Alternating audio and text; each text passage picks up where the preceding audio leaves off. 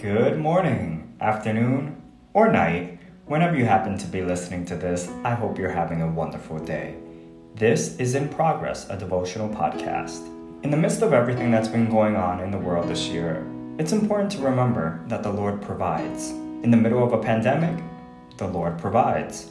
In the midst of protests and riots, the Lord provides. In the face of social injustice, the Lord provides.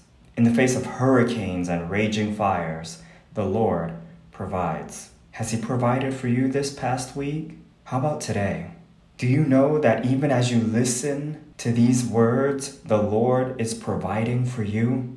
He is constantly at work in our midst. What does Romans 8:28 say? And we know that in all things God works for the good of those who love Him, who have been called according to His purpose. God is working. His Spirit guides us in and to truth. Jesus, the Word of God, cleanses our minds daily by His blood. God the Father holds the very existence of the world in His hands. Every atom, every molecule moves because He wills them to. God is at work. He is providing. As humans, we know what it's like to provide. Some of us have partners that we work together with to provide for our lives. Some of us have families that we're currently providing for. Some of us have pets who wouldn't survive without our provision. You see, I had to add that in there because I have dogs. And as independent as my little one, Lexi, thinks she is, I'm the one who's providing her meals. I'm the one providing her blankets every time she chews through another.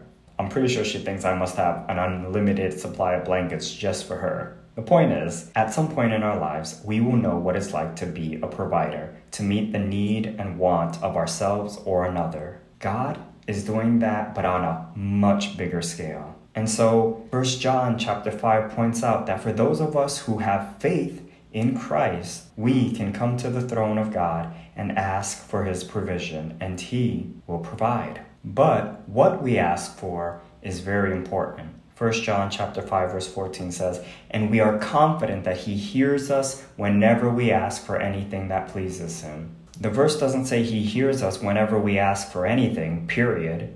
I mean, sure, God hears everything, but what is key in this verse is the part that says, quote, "that pleases Him." He hears us when we ask for anything that pleases Him, not what pleases me or you, which is how many people seem to think. The NIV puts it this way, that if we ask anything according to His will, He hears us. Whose will? His, God's. So if we put these two translations together, the other one being the NLT, we get that God's will is what pleases Him. So when asking God for something, what we ask is very important. So then you got to ask yourself, what is God's will for me? Let's take a look. We all know this one, Jeremiah 29:11. "For I know the plans I have for you, declares the Lord, plans to prosper you and not to harm you, plans to give you hope and a future." That's as true as it was back then as it is today for us. 1 Thessalonians 5:8, "Give thanks in all circumstances, for this is God's will for you in Christ Jesus." God's will is also that we have wisdom. James 1:5 says, "If any of you lacks wisdom, you should ask God, who gives generously to all without finding fault, and it will be given to you."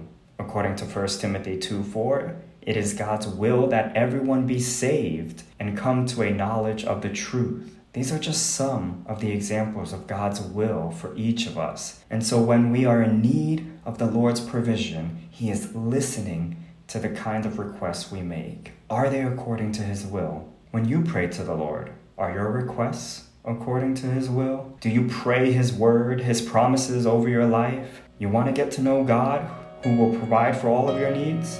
Learn about His character and will in the love letter that is His word, and you'll learn just how incredible His provision is. As always, thanks for listening. Keep up the faith walk, and remember, we are all in progress. Peace.